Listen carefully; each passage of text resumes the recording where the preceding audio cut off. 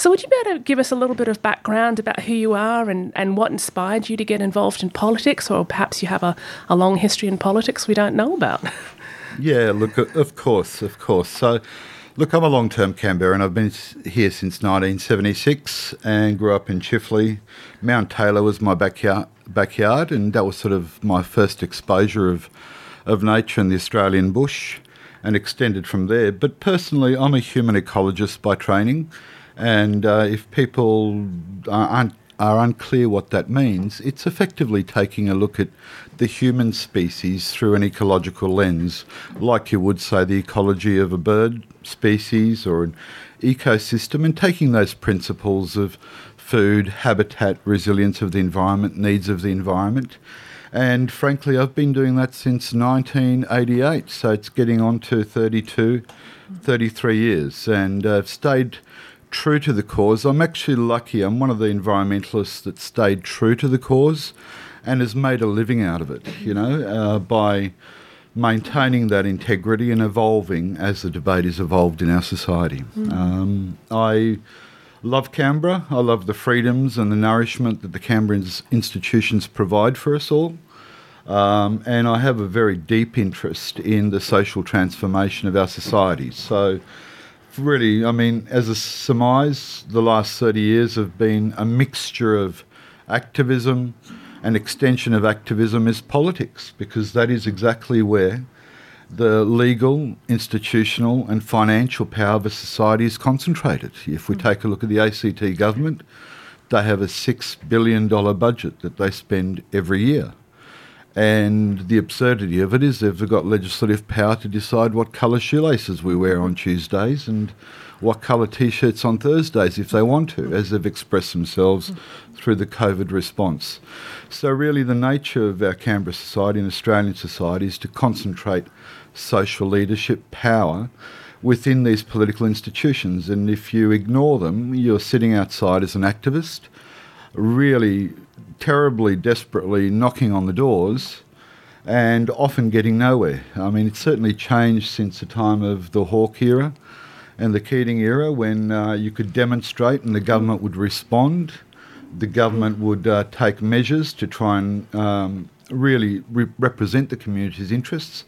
These days it's an adversarial role between progressive social justice, environmental justice movements and a government basically trying to shut us down. And this is where we get back to a lot of what our minor party candidates have been saying, is that the individual and the community is getting left out of the decision-making process in modern politics. There's a real sense of, as you said, maybe a bit of entitlement coming from the more powerful parties about, we're going to do what we want to do, we're not too worried what the people think, as long as they keep electing us and getting us in. So we actually had a gentleman on the show about a month ago called Dr. Peter Tate, who is from the Canberra Alliance for Participatory Democracy, and his goal was to try and get candidates to fill out a CAPAD statement, which was a statement about who they are and what their values are. Is that something you've come across at all? Have you had a chance to look at that? So there's a large range, and it's actually increasing. There's one out from the ANU. There is one out from, there's one out from the ANU. There's a number of organisations that are trying to do that. We are finding, and my perspective on this stuff is certainly we need to participate as minor parties in order to get our name out and have some transparency. My issues really with those sort of schemes is that they're very simplistic in nature. And politics and an economic and a social change agenda is very complex. So how you may feel about overseas migrants coming to Canberra, or what you feel about the different minority group communities and their interests, are sort of an expression of extreme views, not the mainstay, which is at the real problem in the heart of an issue. So certainly in response, Zena, I think that the need for the minor parties and all candidates to be a lot more transparent in how they view politics and the needs for social change is really, really needed. What impression do you get from a face on a corflute? And that's the level of communication often by the major parties. The challenge, of course, is to translate that into government and politics. So as you know, when candidates get elected, while they may have personal views, they're whipped by the party whip into conformity to the party's policy. So we'd like to see that evolve in terms of the party position and where the parties are leading government as opposed to individuals, which are then limited when they get elected. So I think in response, the more transparency, the better. Greater scrutiny and transparency of what the parties are about is fundamental. And also what we've noticed during this series of interviews of minor parties is that, the feedback that they're getting from the public is not too happy with the status quo, and they're really looking at minor parties and independents this election. I think there's been more interest in minor parties in election this particular time than any other. The COVID's really had a huge impact on people and how they view how they're living in their community and how their community is being impacted. So, our understanding from what we've seen and what we've heard is there's definitely a lot of support for minor parties and independents at this time. Is that something you've been getting feedback on as well? Like when you've been talking to the public about your platforms and interacting with potential voters, is this what you're hearing as well? Look, the community is in a very, very difficult space, okay? Let's get really real about it. We've been following an agenda of economic growth and some sort of equity, and we've ended up in a serious rut. We've got 25,000 people unemployed in the ACT. We've got probably another 25,000 underemployed. All of the pathways of the community participation is all the norms that we've been following for decades, which is get a job, work your butt off 10, 12 hours a day, come home. Your partner does the same. In the midst of that, you're trying to raise your children, you're trying to create a habitat that you enjoy. And those avenues are getting narrower and narrower and narrower, and many people are simply unable to participate and achieve their life hopes and ambitions. That's a reality. People are starting to realise that the sort of social development model that the politicians and the narratives have been pushing doesn't work. It's great green packaging, it's great PR, it creates sound bites and perpetuated by the media. The reality is very, very different. I'm really concerned that over the next year, 12 months, we're going to have a few thousand Canberra households lose their houses, lose their mortgages. We're going to have a hell of a lot of young people graduating from university and seeking to get up in life, that the society and the Canberra society won't allow that to happen. There won't be the jobs there. And if there are the jobs there, they're the gig economy jobs. $5 an hour, $6 an hour, $7 an hour. Well, underbidding, where's the future for that? Undercutting, to do that. Look, I can talk about a huge spectrum of problems within our everyday Canberran lives, and maybe we'll get through some of that today. No, we're absolutely going to touch on some of that. So just to give people a little bit of background about your party, for those that are, meeting you for the first time through the radio show and maybe they have not heard about your party. So it's a fairly recently formed party. I understand that you formed in June of this year, and it was 182 Australian citizens joining together to contest the October 17th Legislative Assembly elections. Look, spot on. So the Australian Climate Change Justice Party was really formed by the need of a group of people that perceive the current institutions and parties can't take Canberra forward, or for that matter Australia. We had some real problems with the paradigms they were advocating. We totally disagreed with the way they were spending the budget, the legislation that was coming forward, and we actually saw that the Australian Greens were failing on their agenda as well. From our perspective, and we wanted to share a very different version of sustainability that's a lot more inclusive and a lot more progressive that's going on. So the party took a view, probably I'll explain the steps, and they're interesting steps, and maybe interesting for viewers, because we're very different to major parties. You'll all recognise all the major parties are very reactive. Oh, the community wants this, how are we going to do this?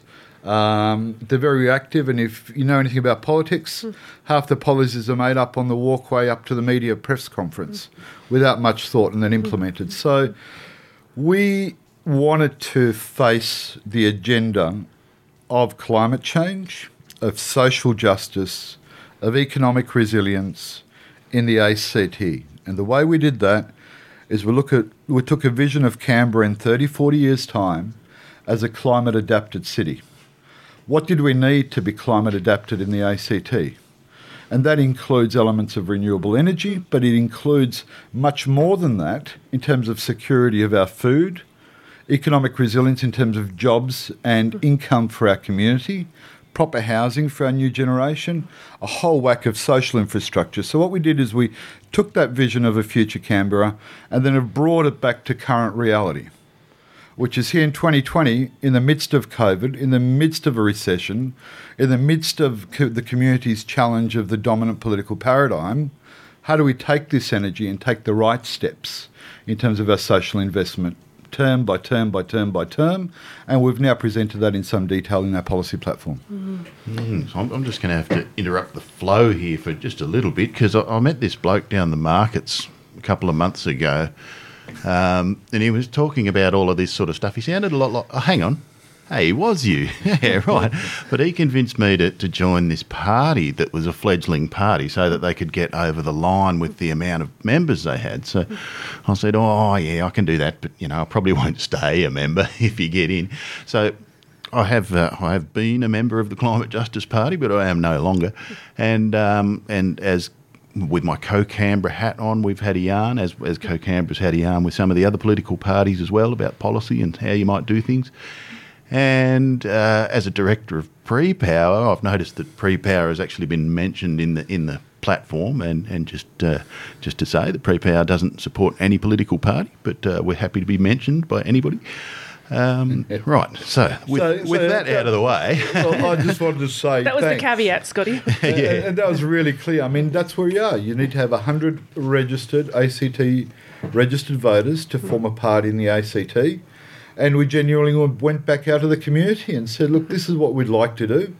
Will you support us? And lo and behold, we have members for the full spectrum of Canberra that have joined us. We're actually the only party that allows 13-year-olds plus to join a political party in the ACT. So we have a full spectrum from really quite old, elderly, thoughtful thinkers to ANU professors to kids that are really struggling out on the streets, to older people, elderly people, mums and dads. So it's a genuine program. It's a genuine party of a widespread of Canberra. So thanks, Scotty. No, that's all right. And sorry to see you leave. Oh, that's all right. This That's man all wears right. a lot of hats. Yeah, I don't know how he gets them all on his head. He's got a big brain, but he's got a lot of hats there. Oh, I don't know. It's all hat, I think. But yeah, so you've decided to run for government essentially as part of this party. Why did you decide to go as a party rather than an independent? And then what do you think that government can do that you can't do within the community? Oh, look, these are... I mean, I'll be trying to be clear and crisp on it. These are big agendas. The party is a reflective of a wide aspiration of Canberra. And as a political party, you need the critical mass of talent, different skills, and the physical energy of actually running a campaign. So we've yesterday announced 11 candidates in the ACT elections in 3 electorates. So we're the 4th largest political team going into this election at this stage. Personally, why I've gone back into politics? Well, it's not really the case. In 1993, I was one of the key people that brought the Greens from Tasmania to the mainland and stood for the federal seat of Macquarie, which is the Blue Mountains, and saw the power of politics at that stage. We swung the seat on behalf of the Greens and then got involved in World Heritage listing for the Blue Mountains. Then I guess over the years with family, etc., I've focused on different areas in terms of international standard setting for sustainability, etc. But in this instance, I saw an opportunity where the ACT government is in a balance of power. The Greens have got a balance of power. They should be achieving a hell of a lot more on sustainability. In our view, they haven't. It's time to call them to account, but more importantly, it's time to share a very different version of sustainability for Canberra. And the best way to do that is to spearhead straight into politics. So we've brought together a team. We think we're starting to share the sustainability agenda. We're getting our voices heard. And fundamentally, we have a very different sustainability plan for Canberra than what's been advocated. So I think that's a surmise. Now, you mentioned that you've gone with the planning method, I guess, or I don't know what you'd call it, but the idea of forming a vision for what you see in the future and then sort of reverse engineering that. What was that vision that you came up with?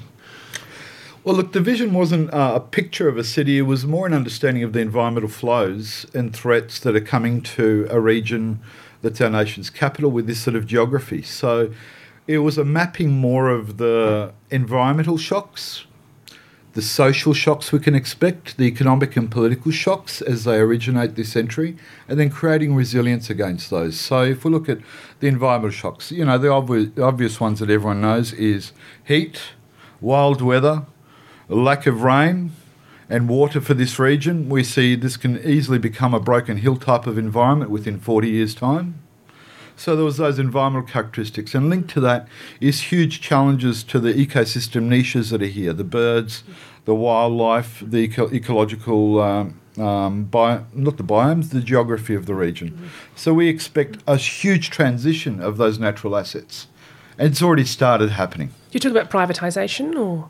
No, I'm talking about the natural realities of the earth here, Zena. So the natural realities that we expect that the species distribution that's out there at the moment will shift fundamentally over the next few decades. Then we took a look at the likely economic and social shocks due to climate change. We see increasing prices, and Canberra buys everything from the rest of the world. It makes nothing here. So how's our community going to cope with petrol at $2.50, $3.50, $6 a litre? How is our community going to cope? It's already starting to cope with ginger at $50 a kilo and garlic at $40 a kilo, let alone our furniture, let alone all the other nutrition that we need. So that's a key economic shock that's coming into Canberra, and you see it year on year on year on year, and we just say prices are rising, prices are rising.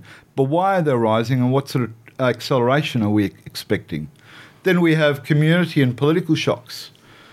Our government's responded to COVID with a massive amounts of money. They've virtually said, here's a cheque, go and spend it. But where's all the infrastructure to deal with really physical shocks to our community? The bushfires have been a perfect example. We've been living with bushfires for a century in Australia. Our capacity to deal with them is hopeless, absolutely hopeless. And families are in terror down the coast. So what I'm trying to present here, I think, Scotty, and Zena and your listeners, of course, is when we looked at a vision of the future, we looked at the physical, economic and social shocks that are coming to our city. And then we said, well, how do we abate that? So environmentally, there's solutions. Socially, there's solutions with sustainable industries and resilient closed-loop economies. On a community perspective, there's solutions in terms of making sure we don't work for multinationals that take our financials away. We bring it back down to community cooperatives, social enterprises, local business and local capacity. These solutions create resilience on that pathway this century, and we want to see the government funding and investment being directed to this direction rather than pretending everything's okay and keeping with the status quo, because that's the biggest risk. We keep on going as we are and artificially resuscitating the current social development journey, and then we have major shocks that come in and we're totally wiped out. And on your policies, you also mentioned that a main goal is to try and keep a lot of the outsourcing local. Like instead of having it outsourced, as having monies go elsewhere to do development, having them go interstate overseas, you'd like to see more of that stay local. Look, the economic modelling is really very simple for the ACT. We collect the taxes of Australians from around the country. We put them in a backpack and bring them to Canberra, and then we invest $13 to $15 billion in Commonwealth wages just in the ACT.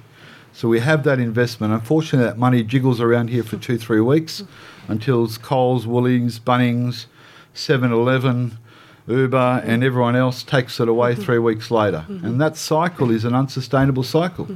If the Commonwealth loses its tax base, if the Commonwealth decides to move out to other regions because the climate here and the infrastructure here is not suitable, like they have been talking about regionalisation, there's a dead heart in Canberra, which is we don't have that economic and social resilience to deal with that shock. So our business is politics, and without politics there isn't much else to sustain us. Is that what you're proposing potentially? Well, look, let's take a look at reality. Yeah. Everyone look at everything around in your room. Was it made in the ACT?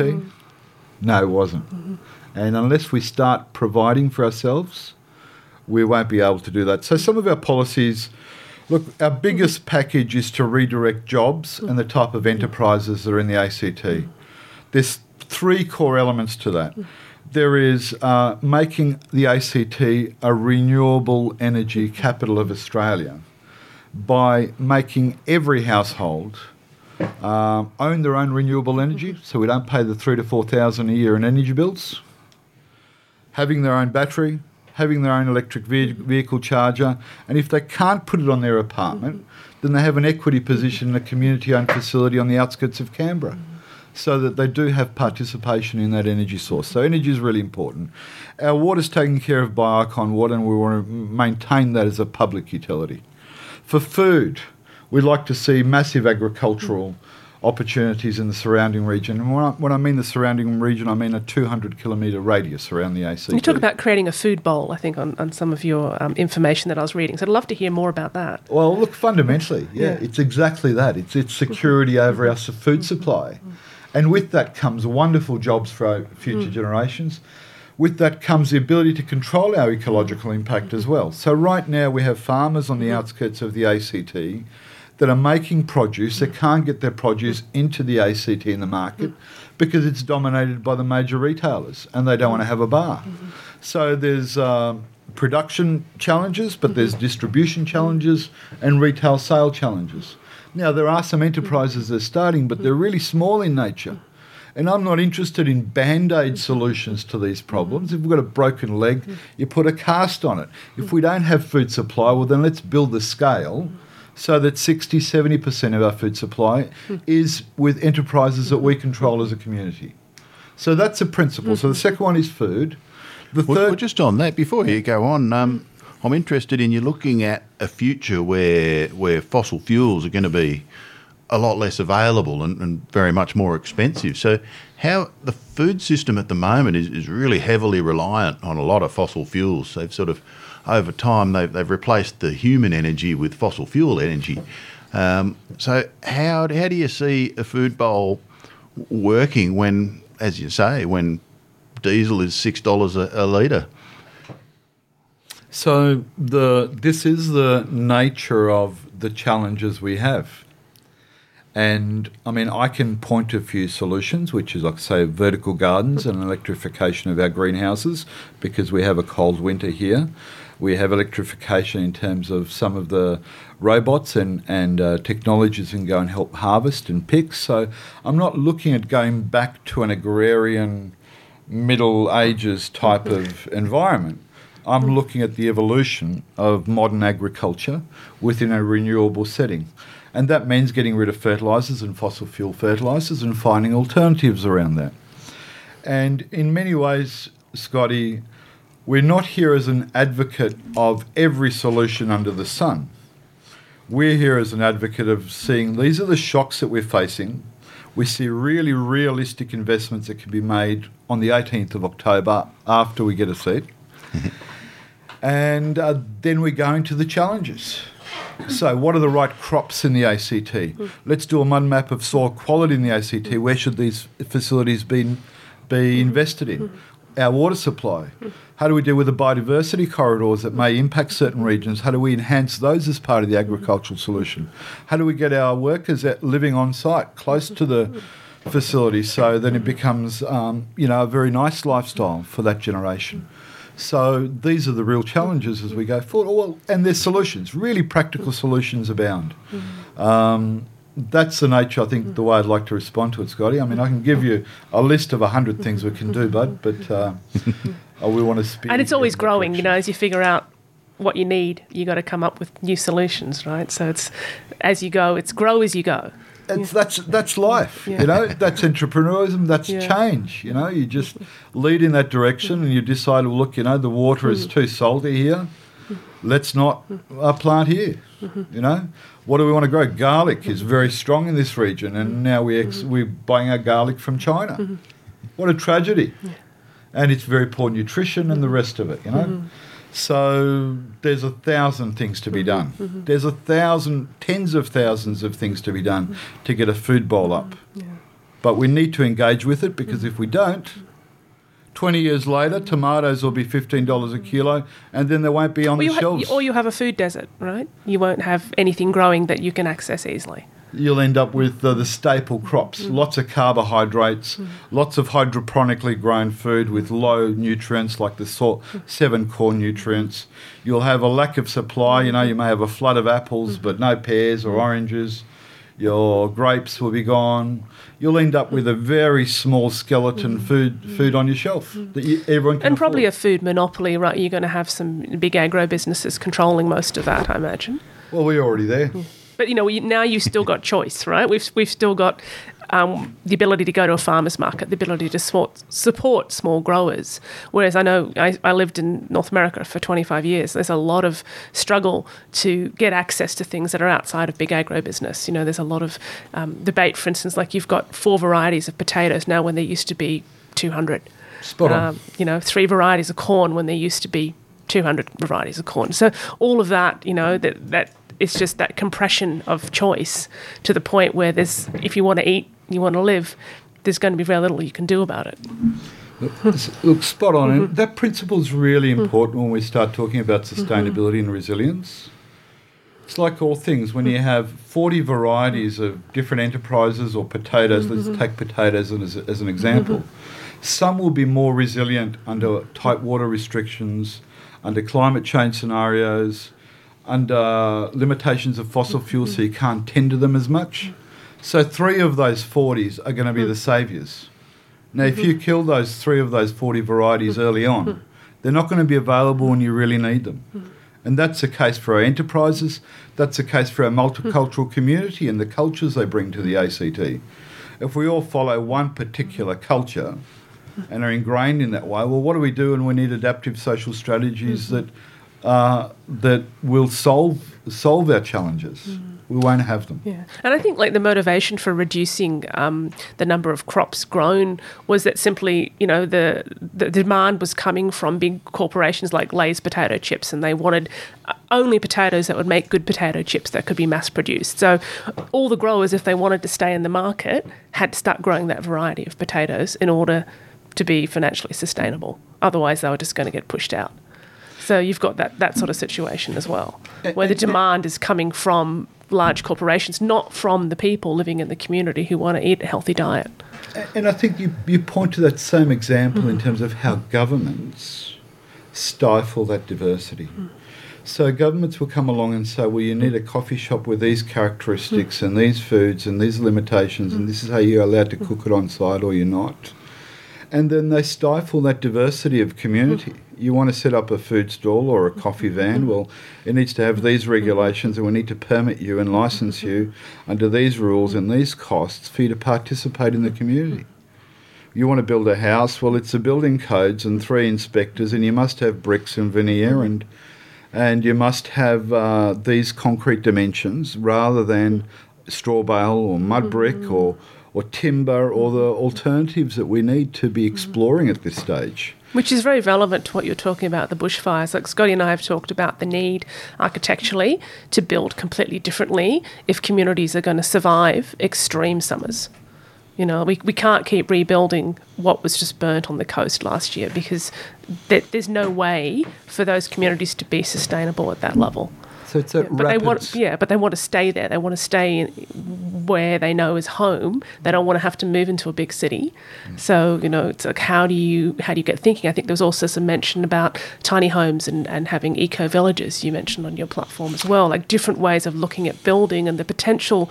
Also, you said for young people to own land, so that there's young people right now are not looking at a bright future as far as getting into the real estate market. And certainly rent isn't any more affordable than having a mortgage.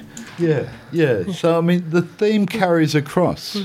We want a diversification of how people create their lives and how they live. And the ACT government is fundamentally involved. Really, they are the arbiter of whether you can or whether you can't. And fundamental to our campaign is to advocate for very alternative pathways of our social evolution here in Canberra.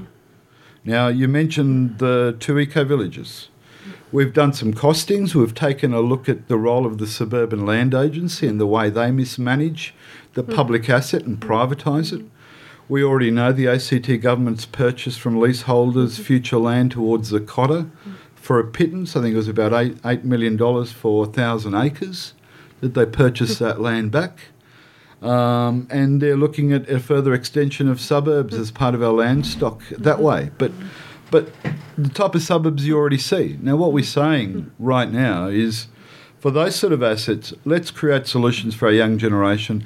Let's explore the idea of putting eco-villages down there, which are different building codes, facilitating owner-builders, different types of planning in terms of streetscape and infrastructure, to really bring together a community committed to living well, in harmony with nature, and exploring the pathways to do that.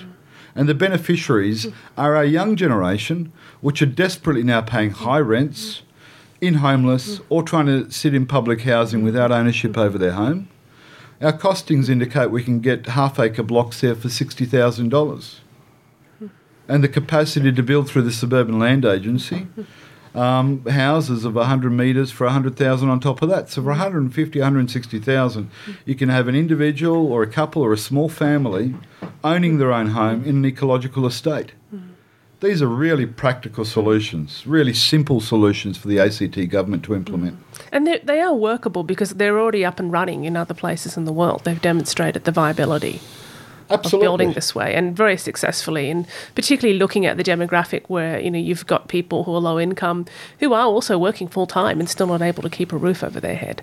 So, you know, you've got some of these concepts where they've actually permitted having a tiny home, was that right now I believe there's a lot of restriction about whether or not you can even put a tiny home as a secondary dwelling on a property. There's got to be, I think, relations to the people that are living in the main house. There has to be a family, extended family, that sort of thing. So you have to go to an area of land that's been designated a caravan park site, you know, like a zone for, what they call it, RL1 or something. So you've got that restriction about where you can put a small footprint house, and there's, I think, also restrictions on minimum size of build. So it has to be bigger than, 80 square metres or something, if it's a single dwelling, which, changes the demographic. How crazy. That's right. And so this is exactly how the governments have a huge responsibility to free up the community's opportunity to evolve and change. And the more we have a government and a mentality in government, including the public service and bureaucrats, mind you, because the bureaucrats are the ones that feed this information up to the politicians. You must have an 80 square metre building. Well, why the hell do you need an 80 metre squared building? You must be related to the person to put on a tiny home. Why? These limitations change and in many cases ruin people's lives. Because they then either have to choose, I must get a job and be mortgaged for 40 years to create some wealth and security for my family, or I'm on the sidelines, angry at the world because I don't have an opportunity to express my life. So it's that serious. Yeah. It's that serious in the ACT, right here in the place that we live. And we've all sort of accommodated it. We've all tolerated. We thought we've got to do the right thing. But it's time that we as a community demand a government that facilitates our lives rather than restricts our lives. And the time's come. Climate change is here. Ecological catastrophe is well on its way. The social shocks in COVID, we've felt and been bewildered by how quickly our lives have been restricted. Now, we can do this not in an aggressive or challenging manner. We do this through our democratic process. And our challenge as the Australian Climate Change Justice Party is to effectively communicate this message, through the channels of the public media, but through other channels, really communicate a different version of sustainability that's possible, why these policies are there, how they can be implemented, so that we can have genuine social cohesion of the trajectory we're after. Yeah. I mean, on the show we talk a lot about things that need to be fixed, why they're broken and how we can fix them. And some of the guests we've had on more recently have touched on all of these points. Like we just talked about the fact that we've got a housing crisis even before COVID, even before the financial collapse, even before the bushfires. There was a housing crisis. There was a 3.5-year waiting list for public housing. So what do you do if you can't afford to rent something, or you are competing with a lot of other more attractive renters. There's I think less than 1% vacancy rate currently in Canberra for rental properties. Yeah. So if you're a young person with no rental history, or maybe somebody that's had insecure employment, you don't have a good financial history, and you're going up against a couple that both are working for the same property, who's going to get chosen? So let me just take that point and delve into the detail, because often people will be outraged and see this lack of logic. But let me give you an insight in terms of the value of a very strong, capable political party. You won't know that in the ACT we allow non-resident buyers to buy our apartment buildings and houses with no foreign resident tax. In Sydney and New South Wales, this came up 5 years ago, and they said it's 8%. You want to buy a property and you don't live in Australia? 8% up front. So foreign buyers tax, basically. Correct. Yeah. We don't have one in the ACT. Why the hell not? Just so we can put up these apartments, sell them to foreign residents, the government can take their rates, extra rates, and our poor young generation have to end up paying $500, $600 rent to a foreign investor that may have come out of a corrupt Chinese district trying to launder some funds overseas.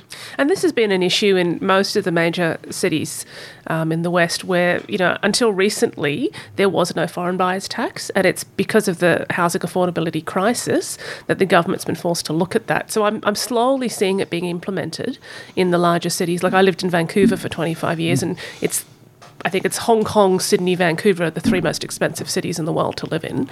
And predominantly, that's the issue, is you've got foreign-owned property, often which is being left vacant. It's not even being rented at exorbitant rates. It's a place to put your money, and there's a lot of flexibility for them there. So you've got a lot of property that's actually being scooped up that's not even available as accommodation. Look, there's some principles here. Yeah.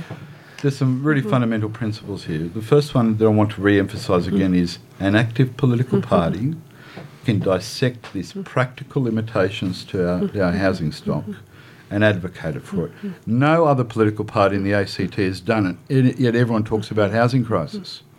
So it's that detail of policy and politics that makes a difference. The second thing is weighing up how a community purse should be spent. This whole advocate of a $2 billion tram from Civic to Woden. With $2 billion, you can put solar on every residence in the ACT. You can put a battery of 15 kilowatt hours in every residence in the ACT, and you can put an electric vehicle charge plug in every residence in the ACT, and you can put in regional microgrids to give some resilience on energy.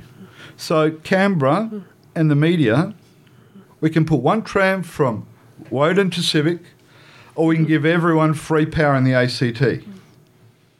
Now, do you think it's a case of, now because there's a lot more people who are really struggling, there's a lot more voices in dissent, right? Like before, I think there was maybe a bit of a lackadaisical attitude to things. It sounds good, so we'll go with that. But now it's directly impacting people and their families to an extreme extent. Look, so why would you?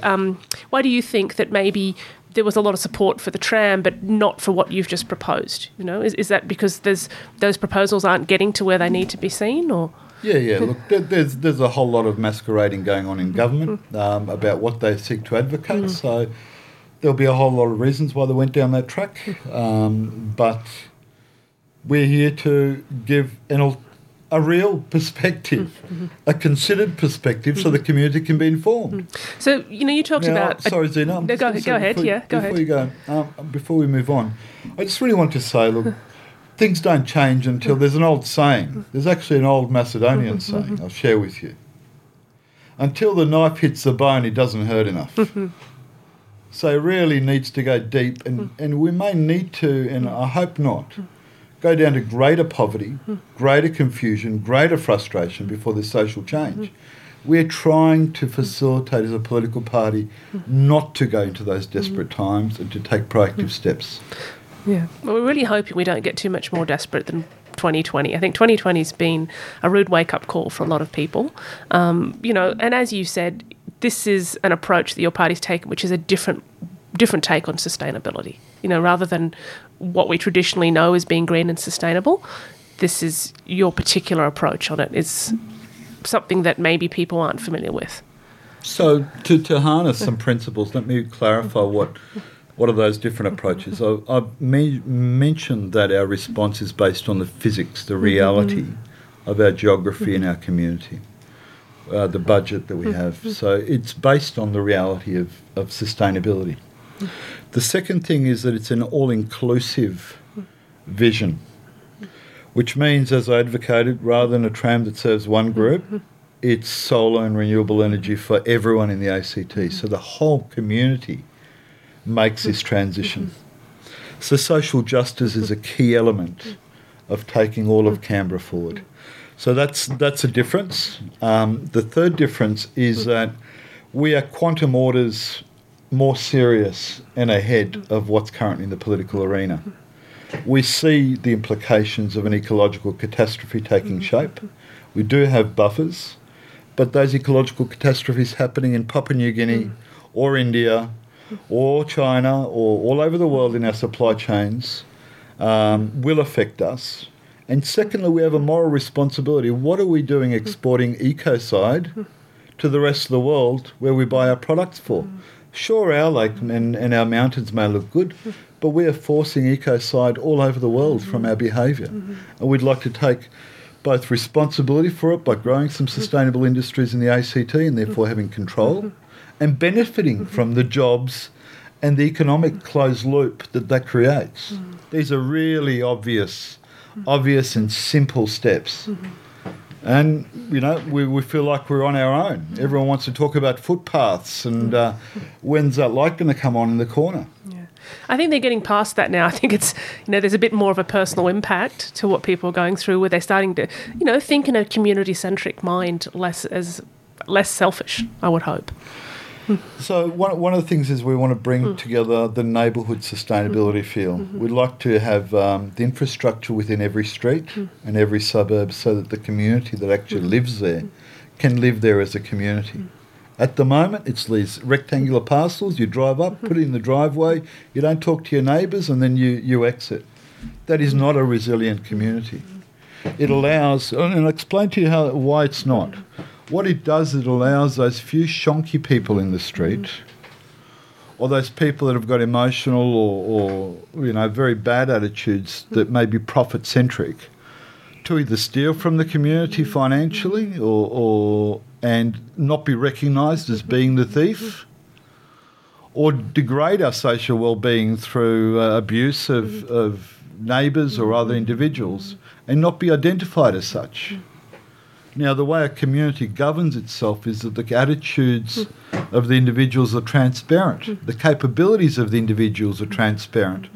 So the community can evolve itself, reward those guys that are just, that try and do the right thing, recognise them, invite them to the barbecue, invite them to have an opinion. And those that are the thieves, scandals, are the most destructive human qualities. Those ones that act that way, they're recognised for what they are, and they can grow as people and think to contribute back to the community rather than some of the attitudes that may have been taught. So it's that community governance. To add to that, the implementation of that in Canberra, we're spearheading. So what we want to do is we actually want to give a lot of the community services to the community councils. We've made an allocation of 12 to 15 million for every town centre council in the ACT, so that money they can invest in their community where they know their community needs it, rather than Big Brother government coming on and saying, well, you know what, you need a new concrete park here and we're going to spend $2 million on it. Where really what they needed was all the footpaths fixed in the whole suburb. So that part, the other part we're looking at is a cooperative community housing model, whereby all the public housing stock is actually transferred to a cooperative non-for-profit entity, whereby the community can take care of the public housing needs rather than government and 4 layers of middlemen deciding what the community may need and when to fix it and what the priorities are. What we see there is it's a very well-established model. We'd establish community cooperatives, housing cooperatives in every suburb or town centre, and they would have a residential stock where they take care of it to maintain the quality of it and all the social and community services to those individuals. And when they find individuals are neglecting the tenancy or they've ruining the property or don't have the right attitude, then those measures can be taken forward directly rather than working through a bureaucracy. It'll be of much greater benefit to the community, much greater benefit to residents, and grow our housing stock for those that need a transition point between not having a house and finally owning their own house. Yeah. I can certainly advocate for that. In Vancouver, cooperatives living is been used long term and is very successful, and the cooperatives are managed by the people within the community within those developments. Unfortunately, some of those co-ops have been bought back by the government and are being turned into private, expensive real estate. Which is displacing all of the people that used to live in them. But the model itself has worked extremely well. It's made it possible for vulnerable people, for people on low income, for single parents, people who would struggle to have a safe, comfortable home to live in, to not only have that home, but to be part of a community that's very supportive. To have friendships, to have safety for their kids to play, to have a nice environment. And you'll find most of the people in these communities are very engaged in wanting to create a pleasant environment to live in. So you see some of the most beautiful gardens around co-ops. You see, like combined recycling efforts. Like some really great ideas have come out of them. Sun Villages out in Queanbeyan's building that. So I've seen a theme emerge here. You've been talking about the government procurement policies, looking at sort of moving away from multinationals. We're looking at restricting the investment from international capitalists in the real estate market, and we're looking at neighbourhoods with more control. So we're really getting down to an issue of sovereignty here, of who gets to control the economics and through that the real power behind what happens in a place. So do you want to just go through a little on how you think a community could actually be sovereign and actually hold its own decision-making power in a real sense?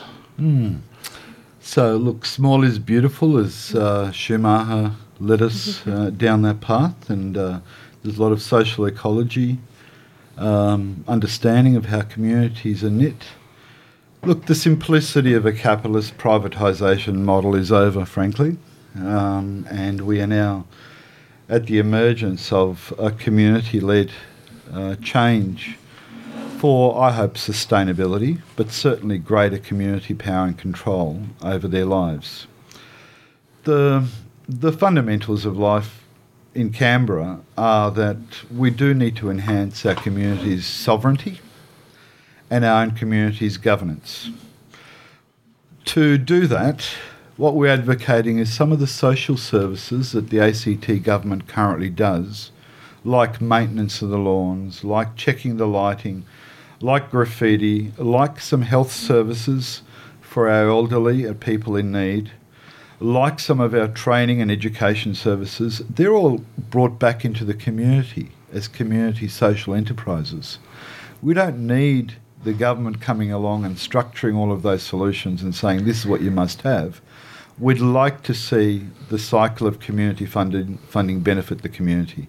So give the money and the infrastructure and the enterprise capacity back to the community councils, the community associations, new social enterprises, new cooperative enterprises, so the government can basically invest that money back into those community entities, rather than bringing in an international, national consultancy to do the feasibility, set it up at a professional standard as they define professional, and then charge Canberra an arm and a leg for it.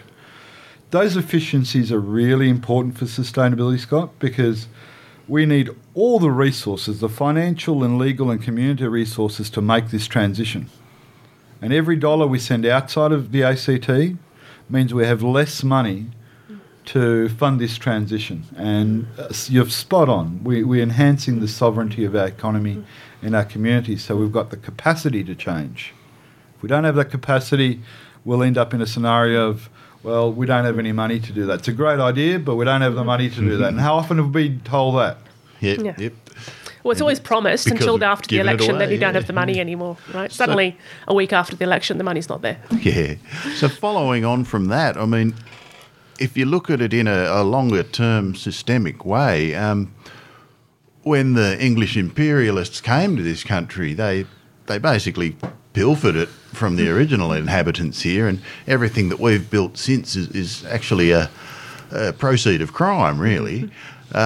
So how do you see the Aboriginal sovereignty fitting in with the rest of the community's sovereignty? Because, we're bloody well here now. It's going to be difficult to kick out all of the boat people.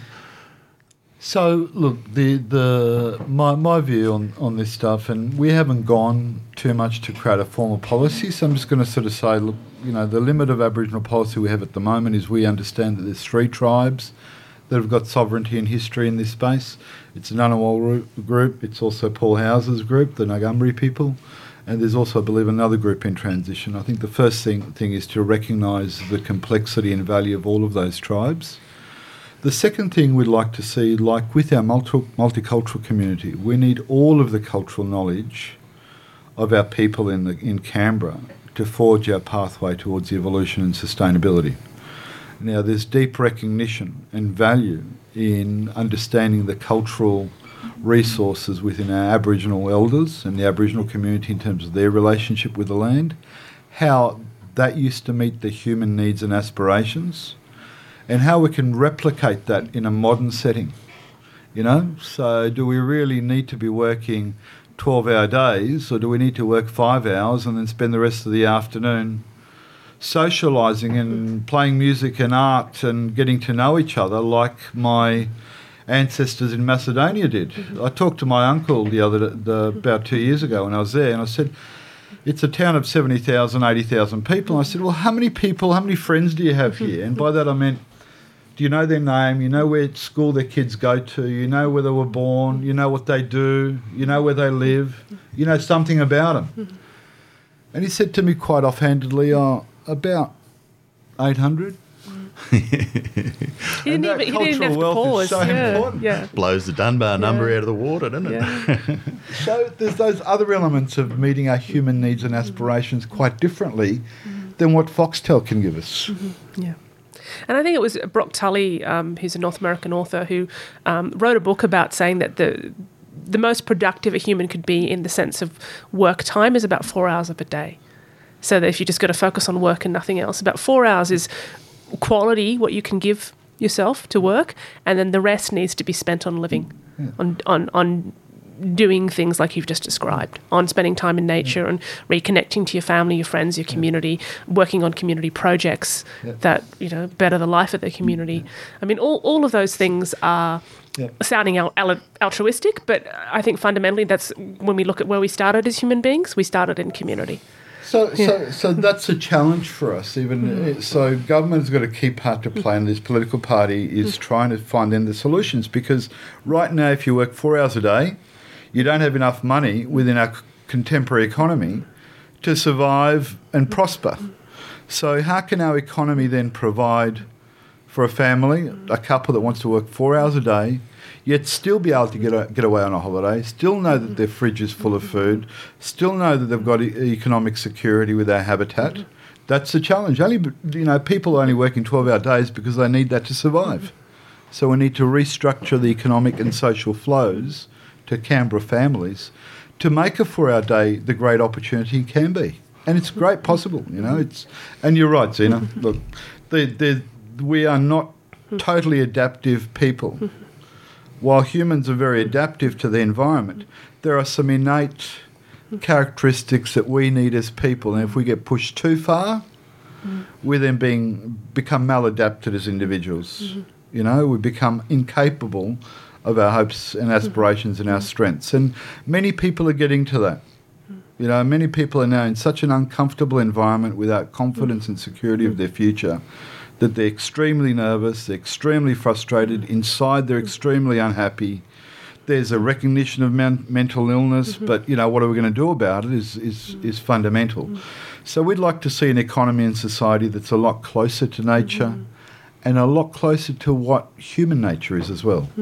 And with that, creates great dividends. So people are no longer pursuing $1 million. They're pursuing 100 friends. Yeah. Well, I think that they said that the happiness cap, I believe it's North American figures, but the happiness cap is a $75,000 a year gross income. Above and beyond that, if you make more than that, you don't actually get any happier. So that to have everything that you need covered financially, all your material needs and quality, some disposable income to take that holiday, $75,000 in North America is apparently sort of the level you need to get to, and then after that, whatever you make beyond that doesn't add to your personal well-being happiness. Look, I've felt that personally. So I spent 15 years of my life travelling the world, dealing with international business to redesign their factories.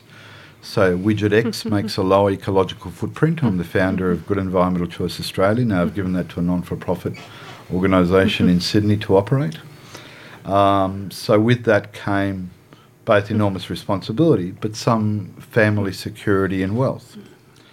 And I certainly found that having the option to get in a plane and go to Queensland just because you felt like it that weekend doesn't create the sort of inner happiness from simply staying at home and having time with your small kids. So, this is what really happens in Canberra. There's a lot of wealthy people that are extremely unhappy as individuals. We know it, we recognise it, we see it, but where's our alternative model of a good, happy life in Canberra? And what's the role of government in doing that? I mean, government's going back to, make more taxes, more enterprises, let's get more multinationals in here, let's bring in apartments here, let's stress everyone out. Come on. Yeah. Well, I think the role of government in history has been very much on the side of where its origins come from. So you look back at Magna Carta sort of times and it's the nobles, just a very small group of courtiers who are fighting the king for rights for just themselves. And, there is the Charter of the Forest and there's commons then, but ever since then, it's just been people fighting and fighting, tooth and nail, blood spilt all over the place to get to the point where we are now, where just late last century, women got the right to vote. Then it took them 40 years to get in the Senate. Well, that's it. And there's so much that we can do incrementally like that, but we're still keeping that same mindset. So if we're looking at government not looking at the rich and the powerful and putting its focus on that as the fountain of society, I suppose, or the fountain of our wealth, and looking at community as the fountain of our happiness and using that as a measure of wealth, how could we go about doing that, especially as a local government? Because the local government's got a bit more wiggle room, I think, on this one. Look, Scotty, you raise a really important point. It was the role of government in community, the purpose of government to meet community hopes and aspirations. We've certainly walked away from there, and unfortunately, the outcome has been that no one wants to know about politics. Everyone hates politics. Everyone doesn't want to know who they are. They don't trust them. And the politicians are quite happy with that, thank you very much, because the the Rattenbury Bar Alliance, these boys have had $6 billion in the last year, and the power to legislate, and the power to take the junkets, and the power to direct how they want 21,000 public servants. The less interference they have in that power and role, the better, as far as they're concerned. So the issue you raise of grassroots governance or community governance is the longest serving governance throughout all of human history. The tribe, the street, the village, the small suburb, that sort of 100, 200, 600 people governing themselves and knowing what their needs are and putting their money together to achieve that. Look, a major thing for us has been to delegate a lot of government services down to the town councils, to fund them, to a high standard, well beyond, so they can, and it's a commencement of funding, Scotty, to allow them to have some infrastructure to commence this journey. It's no use giving them $100 million each, they won't know what to do with it, let alone the corruption and the pilfering that'll go on. You know, it's a measured step-by-step process of rebuilding this community capacity. Greater transparency is really important, like even what our kids learn at school and how much information the teachers are actually, how competent and capable, and how much training our teachers need to grow our schools. So the schools are a key hub of regaining community.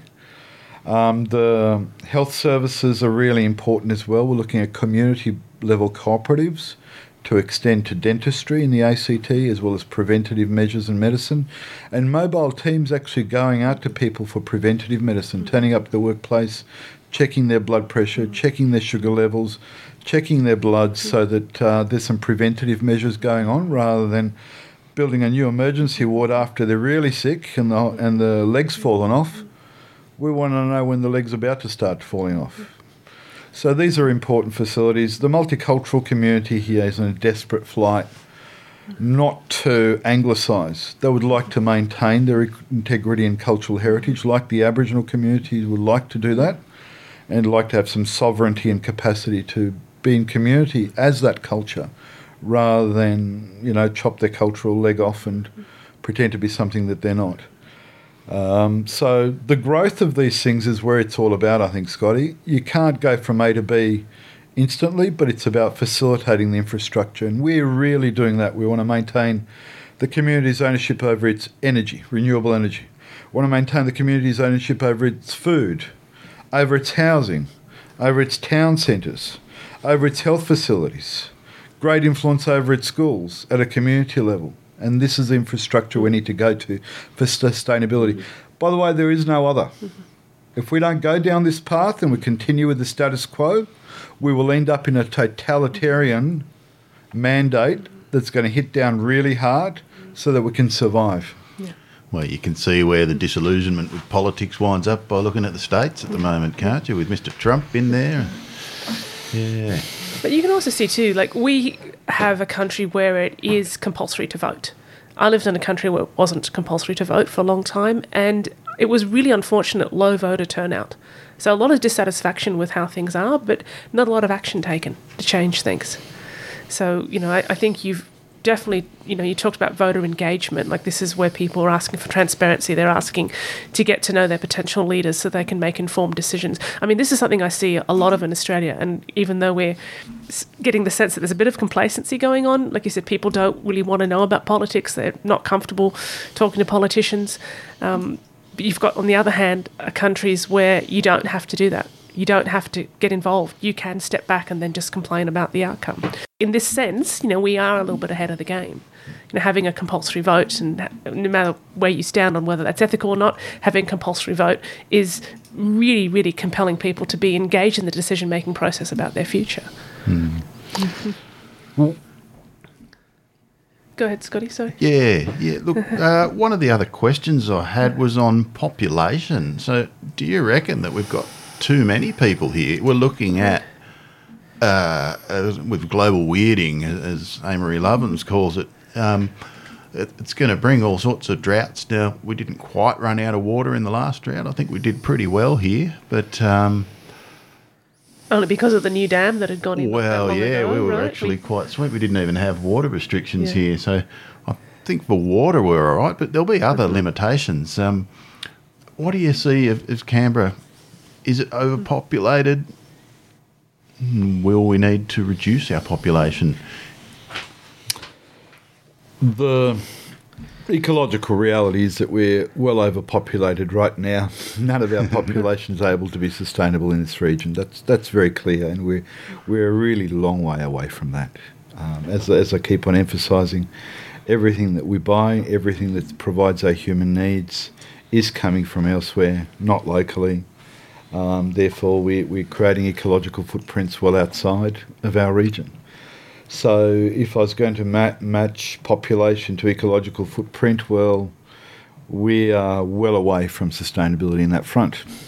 Do we address that through population restrictions and limitations? We don't need to, because Australia's a really, really prosperous and wide land.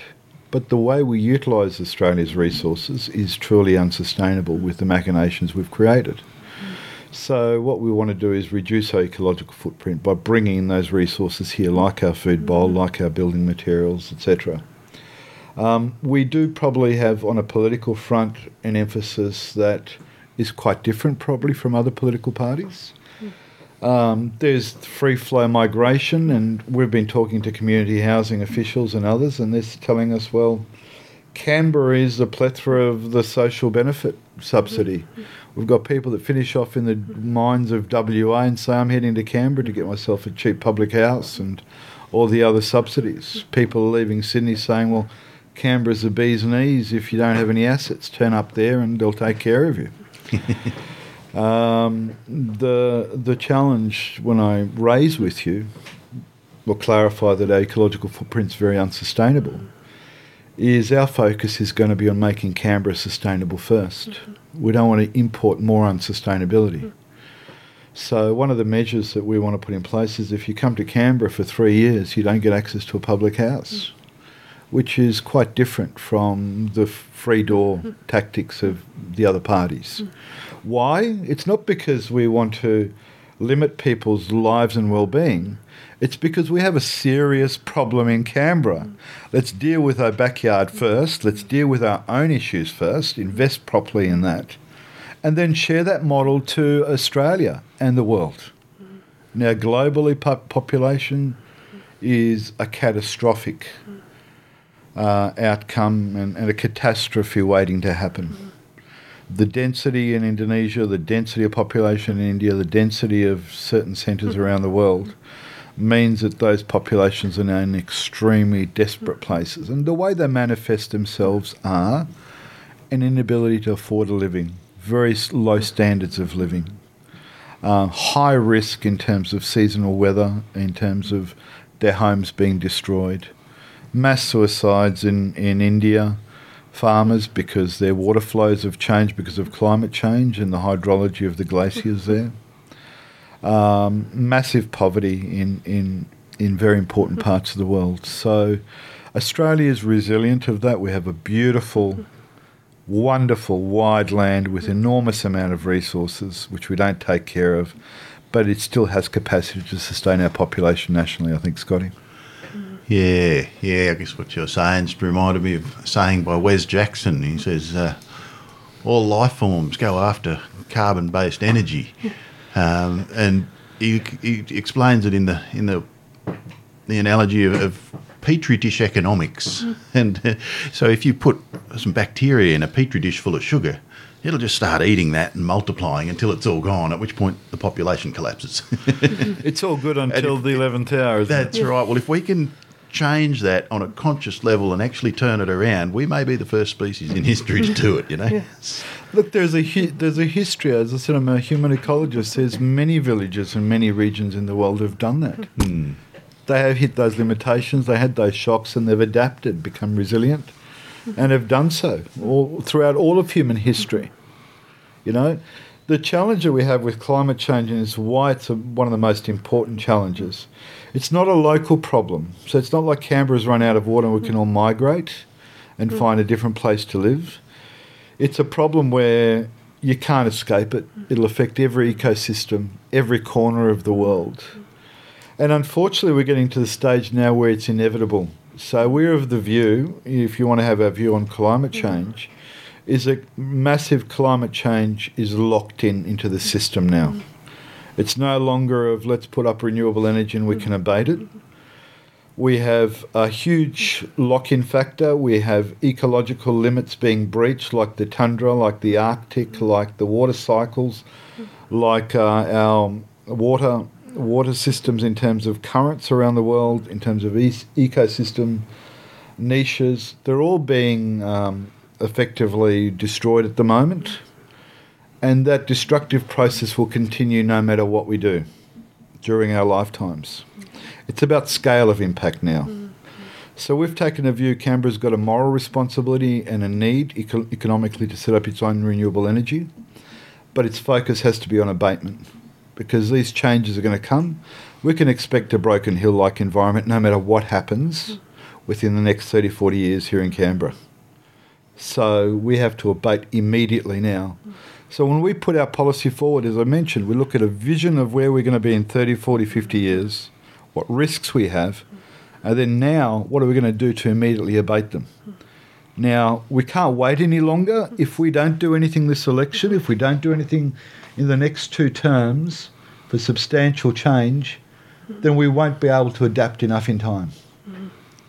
Even now, there's questions whether we can build the right housing stock, the food farms, the lessons of failures. You know, Scotty, we're going to end up putting in turnips and realise they're no good in Canberra for that particular species until we find the right variety. We're going to find that the plastic irrigation pipes that we put in to feed the farm isn't the right thickness for these conditions, and every time there's a frost, all the connections snap.